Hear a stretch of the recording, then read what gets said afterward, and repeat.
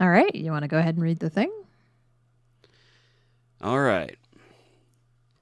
The Qing dynasty was founded in 1636. At its height, it was the largest imperial dynasty in Chinese history, the fourth largest empire ever, and the most populous country in the world. But all things must end, and when the Qing dynasty finally fell, it took the very idea of a Chinese imperial monarchy with it. It weathered the shrinking of the world as improved traveling technologies and techniques made intercontinental travel and trade a simpler thing. Industrial revolutions swept through the world, and humanity stepped forward, whether tradition wished it or not. After nearly 300 years of rule, a series of revolutions and constant foreign encroachment led to the end of the dynasty. Its emperor was 6 years old. Over the course of his lifetime, the child emperor would grow up to see his country invaded repeatedly, revolutions followed by counter-revolutions, and the final end of imperial Chinese way of life. His is a story of a child given unlimited power, a man in turns longing to return to the throne and desperate to leave it behind, a puppet king in a puppet state, and a figure of some sympathy in a country completely transformed around him. Like all people, he was complex, capable of great tyranny and simple kindness, cruel to the people closest to him, and humble in his later life to complete strangers. On this episode of Relative Disasters, the life of Puyi, the last emperor of China.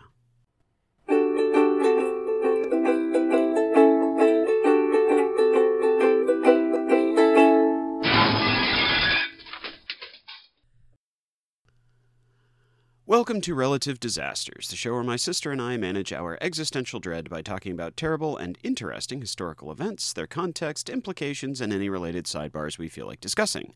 I'm Greg, your host for this episode. And I'm his sister Ella, your co-host. So, again, we have to talk about sources. Yes. The sources for this episode are in conflict and must be treated with some objective skepticism, as Puyi's early life was largely documented by a man with a vested interest in portraying him in a certain way in the book Twilight in the Imperial City by his former tutor Reginald Fleming Johnston.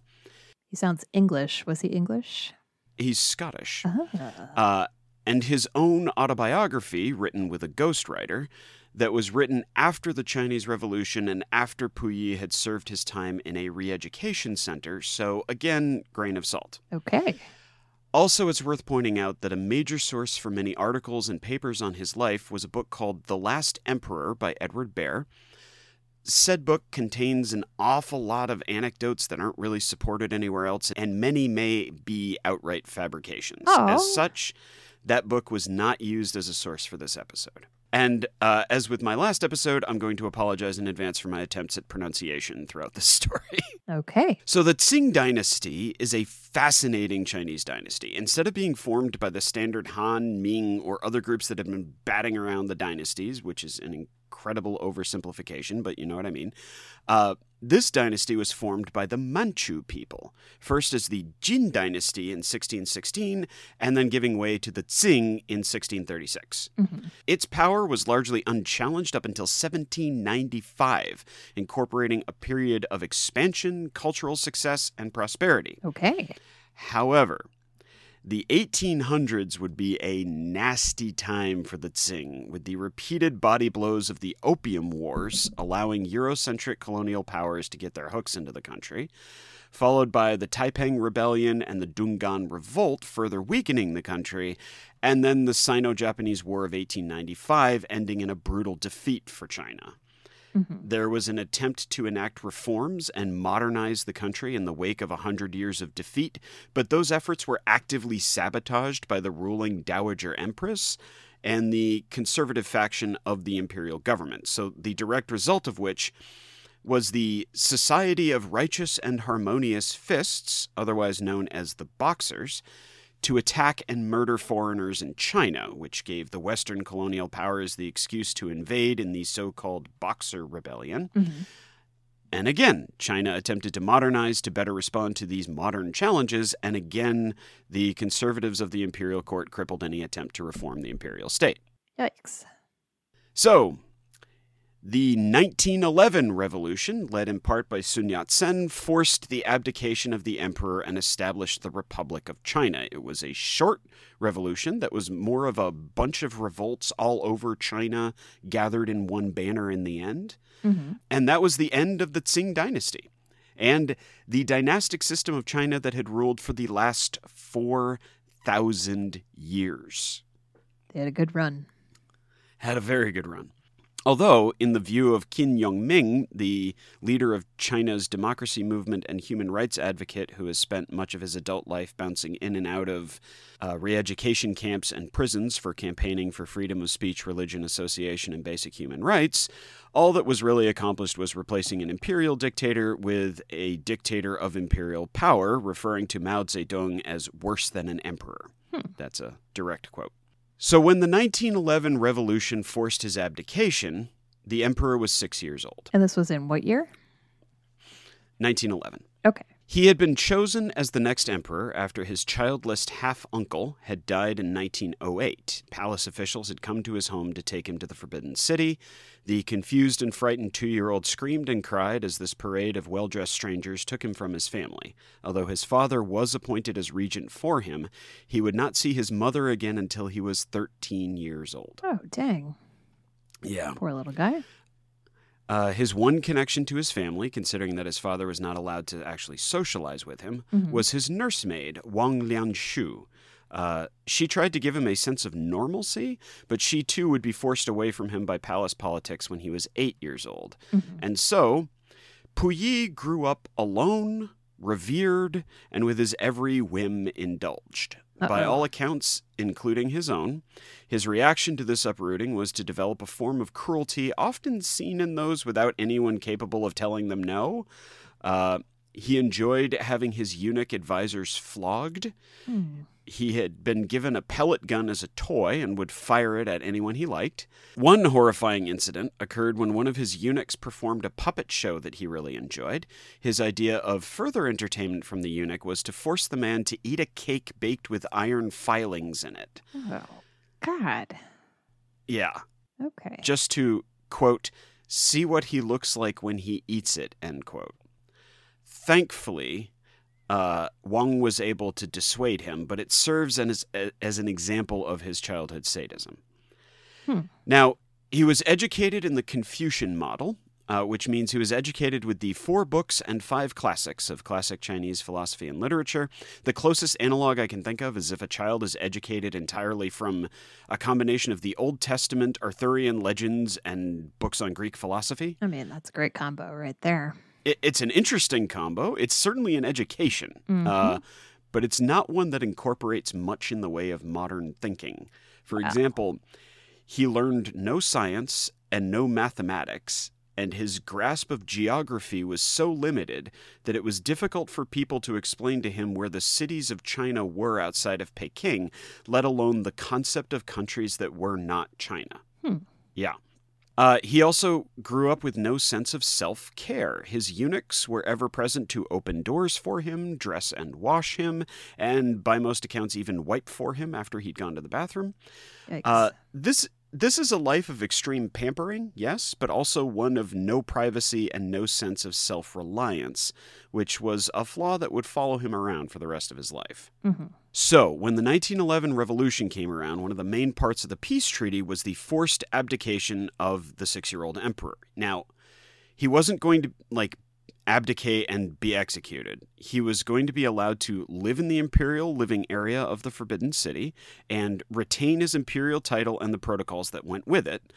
But governing power was turned over to former imperial general Yuan Shikai in the role of prime minister. Okay. Now, Yuan actually wanted to restore the monarchy with himself as emperor. Sure. But he failed to gather the political support he needed, and his attempt ended in humiliation and death by uremia shortly thereafter. Don't tell me what that is. That sounds horrible. For those of you who don't know what uremia is, man. It's super gross. It's when urea is carried in the bloodstream. So instead of being removed from the body through urine waste, it gets into your blood and it slowly and painfully kills you. It's real bad. Gross. So, Unfortunately, the Republic of China was not super successful in terms of being a governing organization, and China started to devolve into civil warfare and local warlords. Now, the nominal government of the Republic of China was pretty much operating under the assumption that the monarchy was eventually going to be restored, and to that end, they arranged for the man who would influence Puyi most during his formative teenage years. Sir Reginald Johnston from Edinburgh, Scotland, came to be Puyi's personal tutor in 1916. Now, how does a Scottish dude end up in China? Well, he was a diplomat. He was a diplomat for Britain. Okay. And they wanted to send somebody there who would have some influence on him. And since he was somebody who could teach, he was the guy they picked. Okay. He taught Puyi English and world history. Now, this Eurocentric tutelage was eye-opening for Puyi, having had little to no understanding of other cultures before. And Johnston's educational model would result in Puyi becoming more self-sufficient and embracing modern technologies, particularly cinema, as well as the beginnings of a sense of empathy. However, Johnston was also a staunch monarchist, believing that a benevolent dictatorial state led by a reasonable imperial figure was preferable to a constitutional democracy. Huh.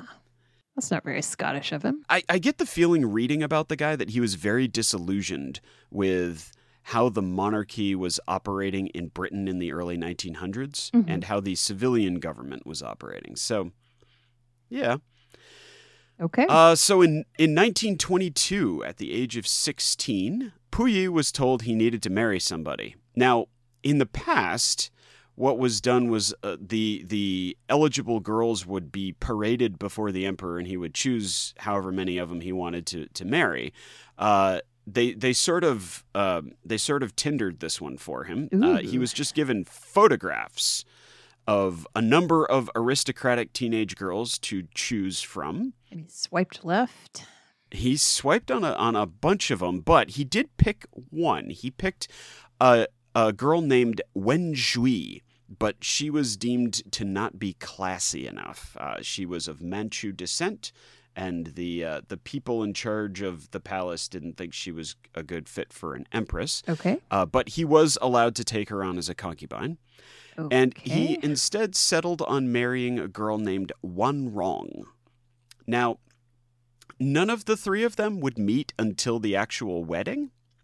Sure. Which I guess is a way to do things. No, they do that on Tinder, too. You don't meet until you actually make a permanent commitment. Fair enough. Fair enough. And this to me is a very humanizing moment. So this sheltered and surrounded only by eunuchs teenage boy wound up running away after the ceremony when he was led to the consummation room, and he basically got freaked out and ran home. Yeah. And you know what? I get it, man. There's some speculation that Puyi may have been gay, but it's just as likely that a teenage boy who was not allowed to be in any way educated regarding human sexuality just wasn't ready for this. And he's how old when this happens? 16. Yeah, that's really young. And he's also not had any exposure to, the only women in his life are the former concubines of the previous emperor, who are all essentially old ladies who hate him. So he hasn't really had any positive female presence, with the exception of his nursemaid who was tossed out on her rear when he was 8. So, but he does have the wedding. But he does have the wedding. He is married to both of them at this point. Okay. Wan Rong is his primary wife, and Wen Zhui is his secondary, his concubine. Got it. So, despite the awkwardness of their wedding and wedding night, by all accounts, Puyi and Wan Rong became good friends, Nice. Often riding their bicycles together. Oh. Which is a very teenagery thing to do, That's right? adorable. I love it. Now, the relationship with Wen Zhui was much more complicated because even though Puyi liked her, Wan Rong saw her as a rival and treated her really, really badly, which then, of course, led to Puyi treating her really, really badly, and eventually Wen Zhui would flee and file for divorce. Whoa. Yeah. changing of Okay. the time, Yeah. and lived out the rest of her life living in abject poverty and working as a teacher and then for a cleaning service until her death. Interesting. Yeah, not the happy ending I was hoping for her. But she was granted a divorce. That's really interesting. She was granted a divorce. Yeah, that's a big deal. So Wanrong and Puyi did not live together, Mm-hmm. and by most accounts, she was more fair with her servants and eunuchs than he was. Okay. She was quick to fire them if they displeased her, but she also ensured that they were well fed and had their basic needs seen to, which was a big step up in the imperial palace. Sure. As part of Puyi's embracing of Western ways, Wanrong taught him how to eat with a knife and fork. Mm-hmm. However, she also developed a habit for smoking, first cigarettes, but eventually opium. Mm-hmm. And that's not great. So life continued much the same for the young, in-name only emperor and empress. Again, outside of the Forbidden City, China had descended into another warlord period, with various factions warring to attempt to establish a government, none or little of which was known by Puyi. Oh, interesting. So he Yeah. really was just a decorative object. He was, and he was completely sheltered Huh. from all this stuff going on until 1924, when one of the warlords, Fen Yuzhuang, his faction took Peking Mm-hmm. and issued an edict that stated that Puyi's imperial title and privilege were no more, and gave him 3 hours to vacate the city. Whoa. Okay. Yeah. Well, that's a rude awakening. Yep. So he gathered up as much wealth as he could grab and forced his servants to grab, and he fled to the house of his father, and then, at Reginald Johnston's urging, sought out allies among the Japanese military forces. So this is not great. There's a lot of speculation of why Johnston pushed Puyi towards the Japanese instead of towards, the British, which you would think he would have done. But at any rate, this association with the Japanese would be real bad, because you got to remember that Japan is in its we're out to conquer the world phase right now, and it's bad. In 1925, Puyi and Wanrong, as well as the courtiers that stayed with them, fled to Japanese-controlled Tianjin. While in Tianjin, Puyi spent most of his time meeting with various warlords to try to get himself reinstalled as emperor. He had enough money to bankroll anybody, but they knew that, so they just simply made promises, took his cash, and did nothing. Oh, dear. Yeah. His relationship with Wanrong, under this very understandable strain, fell apart as she took to smoking more opium, and it was at this time that Wan Zhui left and got the divorce she wanted. Okay. In 1931, the Japanese began their campaign to conquer China in earnest. They began in Manchuria, and in an effort to give their invasion an air of legitimacy, they sent an envoy to Puyi, offering to install him as the head of state in Manchuria. Mm-hmm. Puyi decided to go with this. Now, his wife, Wanrong, immediately denounced this as treason, but Puyi was snuck out of Tianjin in the trunk of a car and then smuggled onto a boat and taken to Japanese-controlled Manchuria. The currently seated Chinese government issued a warrant for his arrest on the charge of treason. Right. Yeah, because it is. Yeah, I was going to say that is It is. That in the is treason, encyclopedia yes. next to Yep. the entry for treason. Okay, gotcha. That would be how you would define that, yes. So Wanrong, as I said, she stayed behind for 6 weeks, denouncing her husband's choice, but loyalty to tradition eventually won out, and she followed him to Manchuria. The Japanese formed the puppet state of Manchukuo, with Puyi as its head of state, referred to as Chief Executive, with the honorific of Your Excellency in place of Imperial Majesty. He wasn't overly fond of that, but he was sold on the idea that this was the first step towards a newly unified and re-imperialized China. He was kind of skipping over the thing that it would all be under Japanese control. Well, details. But I get the feeling like all the reading that I did on him, it really felt like he was... like the imperial life was the only constant he understood. So it makes sense to me that he would spend all this time trying to get back to it. But Interesting. it's still, he makes a lot of choices that, like, you just kind of wish somebody had been able to say, don't do that, bud. It's bad. So Japanese propaganda declared the state of Manchukuo to be a triumph of Pan-Asianism, a state made of Japanese, Chinese, Mongolian, Manchurian, and Korean people. Sure. The reality was that it was a police state under occupation by a brutal military dictatorship. Right. The claim that Puyi's reign was to save the people from the lawlessness of the warlords of China was undercut, to say the least, by the horrific crime rate and the occupation force. Nevertheless, in 1934, he was proclaimed to be Emperor of Manchukuo. And I kind of feel for Puyi here, because from what I was reading, it really seems like he was desperate enough to be imperial again, but he also kind of understood what was going on. So he had the difficult balancing act of saying all that the Japanese wanted him to say in public while trying to assert some independence in private. Okay. So the problem with this was that he was the rubber stamp for their policies. He would sign whatever laws they placed in front of him, and he added that air of legitimacy to their occupation that they wanted. But I get the feeling he knew that the promise of Manchukuo was a lie and it was nothing more than Japanese colonialism. Also, his life was constantly under threat and he survived multiple assassination attempts. One occasion, he was stabbed in the stomach by an advisor. Oh, geez. But he's still, yeah.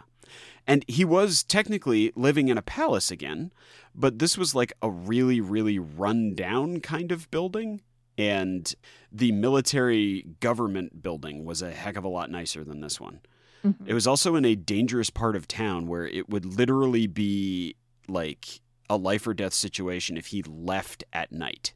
Interesting. Okay.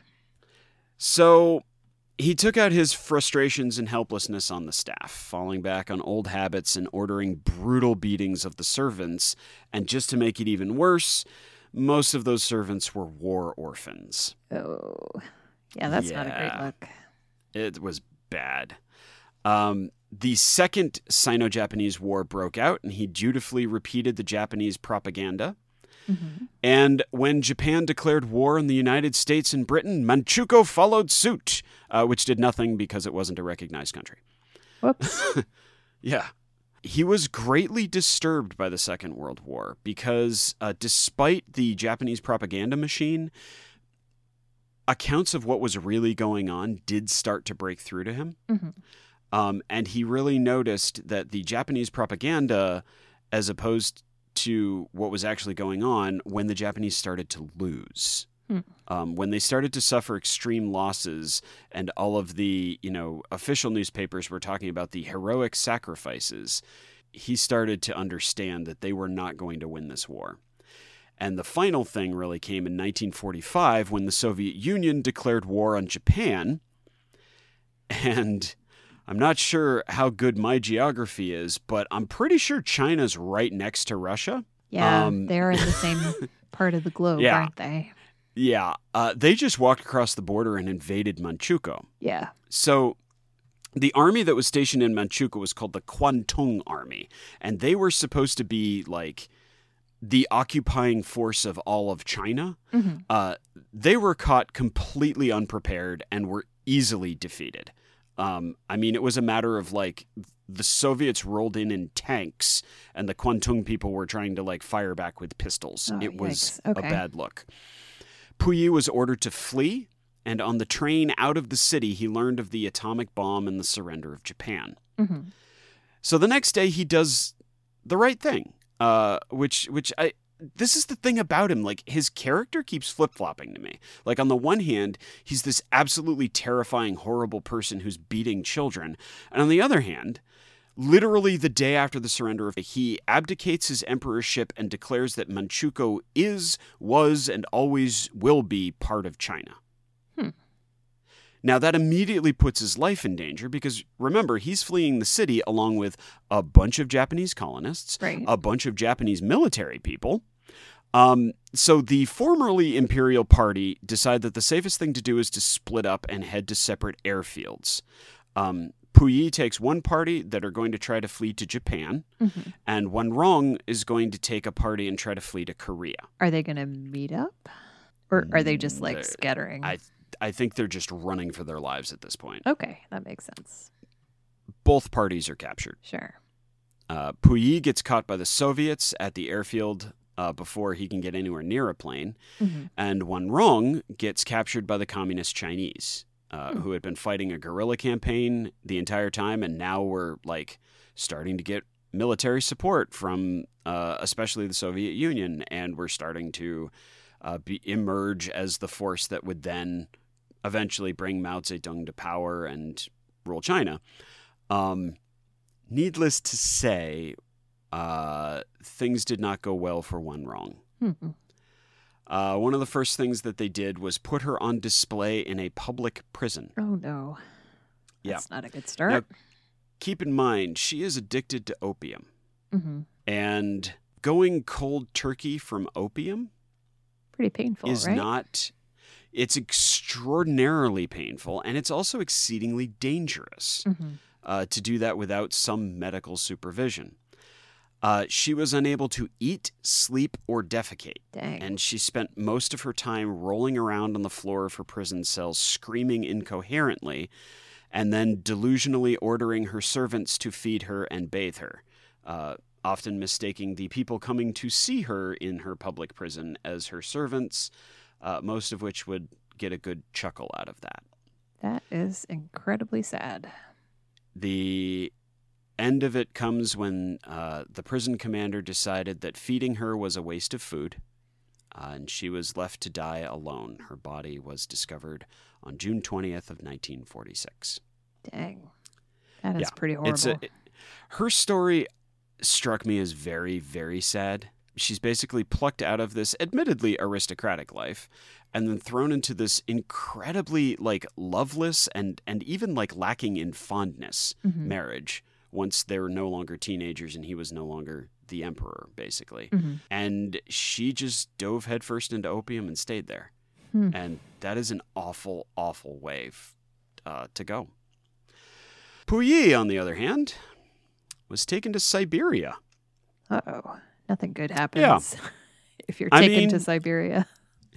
The funny thing is, that's what I was thinking, but it kind of saved his life. Okay. And I'll explain. The Soviet government refused to extradite him back to China. And considering what a bloody mess was going on in China at the time, that definitely kept him from being executed, considering that Chiang Kai-shek himself had publicly stated that he wanted to see Puyi shot. Okay. Puyi went on to testify to Japanese war crimes and his own role in Manchukuo. He maintained that he had been a prisoner and a figurehead when confronted with his old tutor Reginald Johnston's account of things. He basically said that Johnston had made it up to... he had made up any willingness he had to go along with the Japanese out of his own, sense of artistic license, and that Puyi had only done what he had done to keep himself alive. Then, when Mao Zedong came to power in 1949, Puyi was extradited back to China. And the reason for this, this is actually kind of an interesting thing. So, Puyi was considered extremely valuable to Mao. Because when the Chinese communist leaders took over, their main method of getting and staying in power was to re-mythologize China, okay? And it was an incredibly powerful thing to have Puyi, the last emperor, be the symbol of everything that was wrong with Chinese society before the glory of Mao took over, right? Sure. And so they didn't want to have him executed. They didn't want to make an example out of him other than an example of re-education. Because if they could re-educate even the emperor, then obviously they would, more glory to them, right? That's interesting. Okay. It's a really interesting political idea. And it definitely saved Puyi's life. It would have been much more in line for people to just have executed him. Yeah.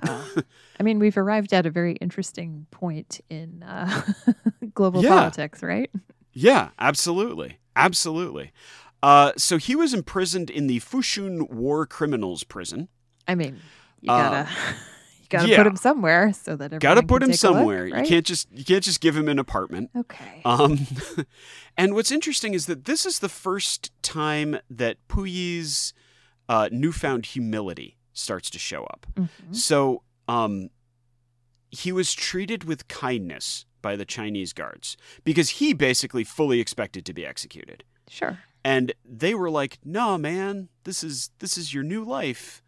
Prison. And he began to talk with the informal you instead of the formal you. Oh, interesting. Which which was something that an emperor never, ever, ever, ever would have done. So this is his first moment of kind of being, humble. So he would spend 10 years at Fushun. And the problem with Fushun is that most of the people imprisoned there were officers and officials from the Japanese army, the Manchukuo puppet state, and here's the guy that not only, is not a physically imposing specimen. He's short. He has to wear glasses because he's very nearsighted, and he's been pampered his whole life. So there's not an ounce of muscle on the poor dude. Although he was very skinny. He's very interesting physically, but he's not a very strong person. Sure. And the political cachet of humiliating the former emperor was a big thing in the prison walls. He may have indeed been beaten to death had the warden of the prison gone out of his way to protect him. He was so isolated that he didn't learn what had happened to Wan Rong until 5 years after her death. Dang. Yeah. That's pretty bad. He had to learn how to tie his shoelaces. That's a tough one. Because he'd never had to do that before. Yeah. He had to learn how to brush his teeth. Because he'd never had to do that before. He participated in discussion groups, I think is the best way of putting it, which was part of the re-education process where people would talk about their lives before they had been imprisoned. And one of the interesting conversations that comes out of his book. So again, grain of salt, but it because this may well have been written as propaganda, but it's also an interesting thing. He had stated in one of these discussion groups that it had been impossible to resist the Japanese. There was nothing he could have done. And somebody pointed out to him that there were Chinese people who were commoners who had resisted and been tortured to death. And how is it that the ordinary people resisted while he had done nothing? So that was a big moment. He attended a lot of talks about the exploitation of Manchukuo. And he learned of how officers had ordered mass executions, had rounded up people for enslaved labor. And he was taken out to Pinfang, where Unit 731, the chemical and biological warfare unit of the Japanese army, had been conducting their experiments on people. Yikes. Okay. And this was the real thing for him, was that all of these atrocities that they had done were carried out in his name because he was the figurehead. That's pretty horrible. Yeah. It's very horrible. In fact, he was put on a suicide watch because learning this stuff was such a shock to his system that they were afraid he would kill himself before he could be put on display as, a great new Was there any kind of trial at this point? Oh, no. He was just in prison for life. Okay. Not in Mao's China, no. So he met a lot of common people who would tell him of the horrors that they'd gone through under Japanese occupation. And he took to apologizing to them and asking for their forgiveness. And a lot of times people this is a real like faith in humanity thing. Like a lot of times people were like, look, it wasn't your fault. And a lot of times people, oh God, there's this one story of this woman who had essentially watched the people from her village get wiped out in a mass execution. And she forgave Puyi for his like part in that government. Mm-hmm. He expressed himself through art. He took to writing poetry. And he took to understanding that there were more interesting things in the world than what he had been brought up with.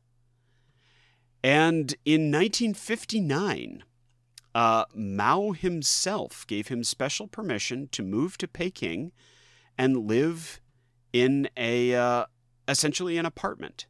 So he's out of prison, or he's still in prison, but like on a release program? It's kind of hard to quantify. He's still definitely not a completely free man, but he's not living in the prison anymore. That's interesting. Okay. Yeah. He got a job as a street sweeper. Mm-hmm. He got lost on his first day of work. Yeah, he did. Because he didn't know his way around the city. Yep. And this is all like secondhand, thirdhand kind of stories, but I kind of hope that it's true. He came to really, really regret the acts of his youth as emperor, particularly the floggings. Mm-hmm. And he made it a goal of his to locate all of the eunuchs that he could find that were still alive and still around and apologize to them in person. Mm-hmm. So that was kind of big. Did he actually do that? As far as I can tell, he at least did it with a few of them. Mm-hmm. I couldn't find definitive sources, and some of them come from that book. He married again in 1962. He married a woman named Li Shujian, who was a hospital nurse. Huh. Well, that's a good choice. Nurses are very nice. It's a good choice. Nurses are great. And he took to writing. He wrote for the Chinese People's Political Consultative Conference. Mm-hmm. He wrote for their literary department from about 1964 until his death. His wife stated in a 1995 interview that she found him to be an honest man, a man who desperately needed love and could give as much love as he could. Interesting. Apparently, when his wife caught a very mild flu, which she knew was a mild flu because she was a nurse. That's right. That's why you want a nurse. That's why you want a nurse. He was so concerned for her that he sat by her bedside until dawn in case she needed anything. Wow. And couldn't sleep. So, he was also very clumsy, apparently, because he'd never had to tend to anything. Yeah, I was going to say, you have to learn to tie your own shoes as an adult. That comes along with some gross motor deficiencies. It's tough. And she quoted him as saying, with regard to his remorse for who he had been in the past, quote, "Yesterday's Puyi is the enemy of today's Puyi." I mean, we should all feel like that. Right? You want to grow. You don't want to be the same person you were in high school. You don't want to go the other way even 10 either. years ago. You really don't.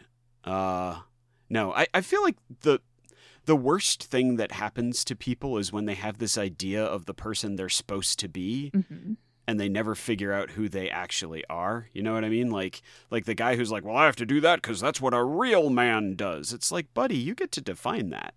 Anyway.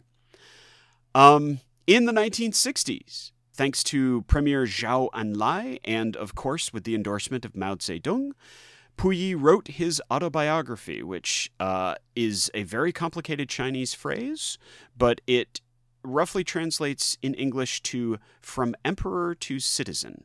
Interesting. He wrote that with a ghostwriter named Li Wenda.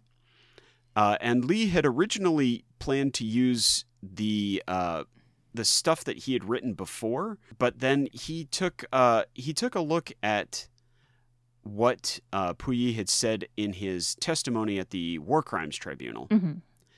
And it really gave him an insight into who Puyi was now. And so they sat together for over a year writing this book.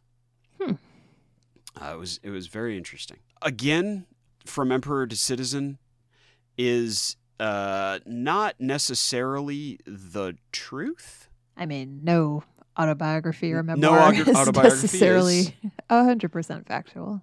But what's most interesting about it is that he is capable of being critical of both himself, Imperial China, and for a little bit, for probably as much as he was allowed to, the new People's Republic of China. And it was still published. Interesting. And it translated into many languages and sold very well. What in particular was he critical about?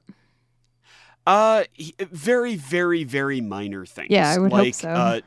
During the Great Leap Forward, he noticed that some people perhaps didn't have enough food. Okay. That certainly sets a tone, as opposed to it? mass starvation happening everywhere. I mean, I get the feeling Puyi knew how to handle the politics of people, because it's what made his, it's what he had to do to save his own life. And from then on out, he would, whenever he talked to the press, he was always very careful to praise the life in the People's Republic of China, talk about how, how great things were under Mao Zedong's rule and all the other great stuff that was going on at the time. Okay. Yeah. Now, his ghostwriter, Li Wenda, would talk about how Puyi still didn't quite have the hang of, stuff like flushing the toilet and closing doors behind him. And, it was very disorderly. But he was genuinely a very sweet man who tried to be modest and humble. That's interesting. One of the anecdotes about him was that he apparently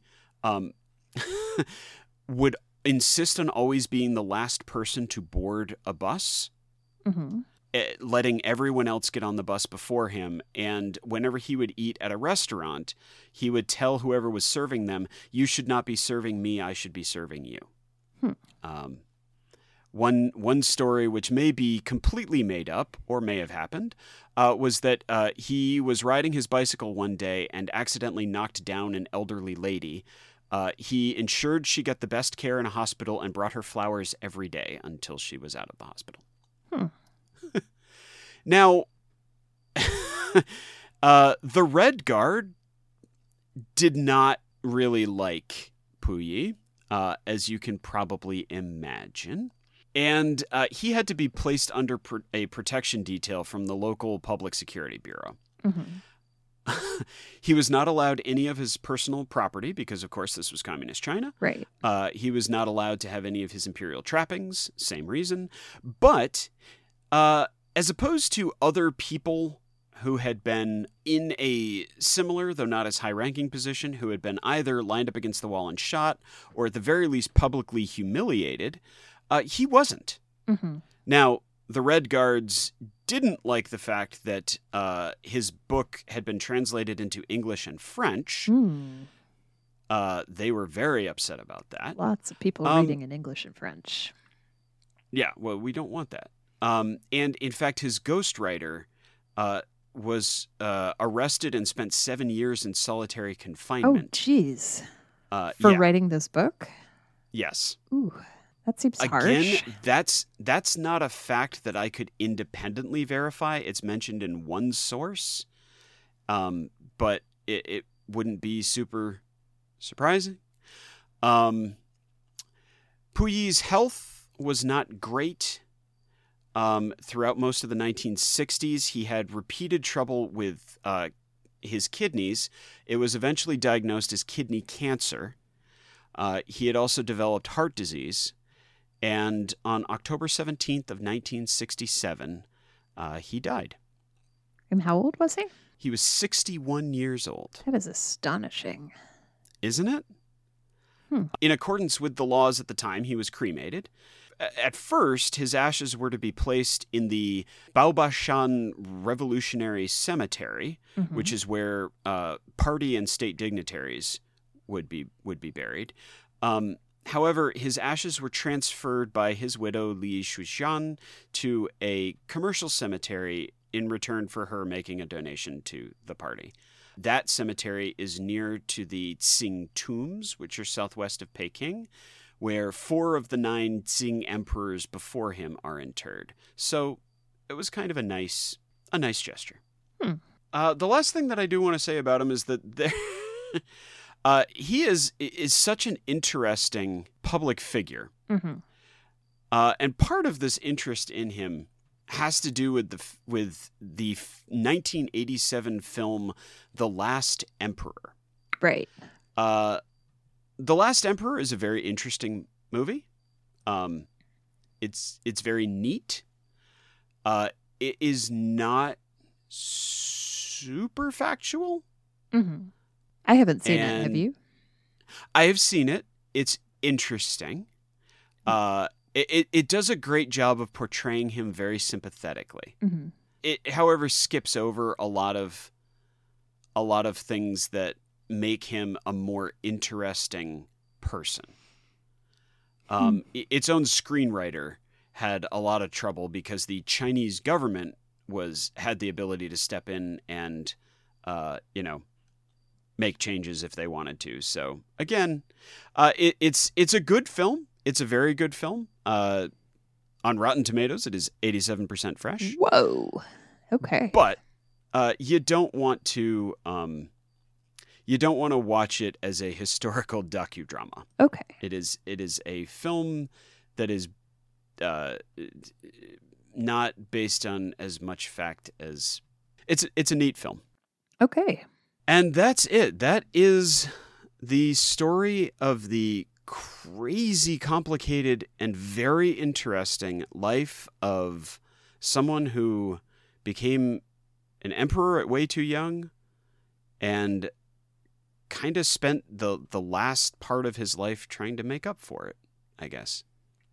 That is the story of Puyi, the last emperor of China. That is a very long and very complicated life.